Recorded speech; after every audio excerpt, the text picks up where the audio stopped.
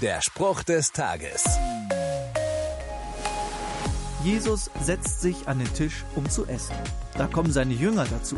Kurze Zeit später kommen auch noch die unbeliebtesten Menschen der Gesellschaft, Zöllner und Sünder.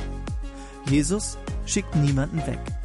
Stattdessen hat er Gemeinschaft mit ihnen beim Essen. Die geistliche Elite fragt reichlich verwirrt, mit den Zöllnern und Sündern isst er? Klar, auch heute noch. Mit jedem, der ihn dabei haben will.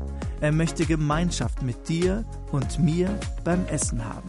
Nicht, dass ich ihn je weggeschickt hätte, aber ihn bewusst eingeladen, das habe ich auch noch nicht oft.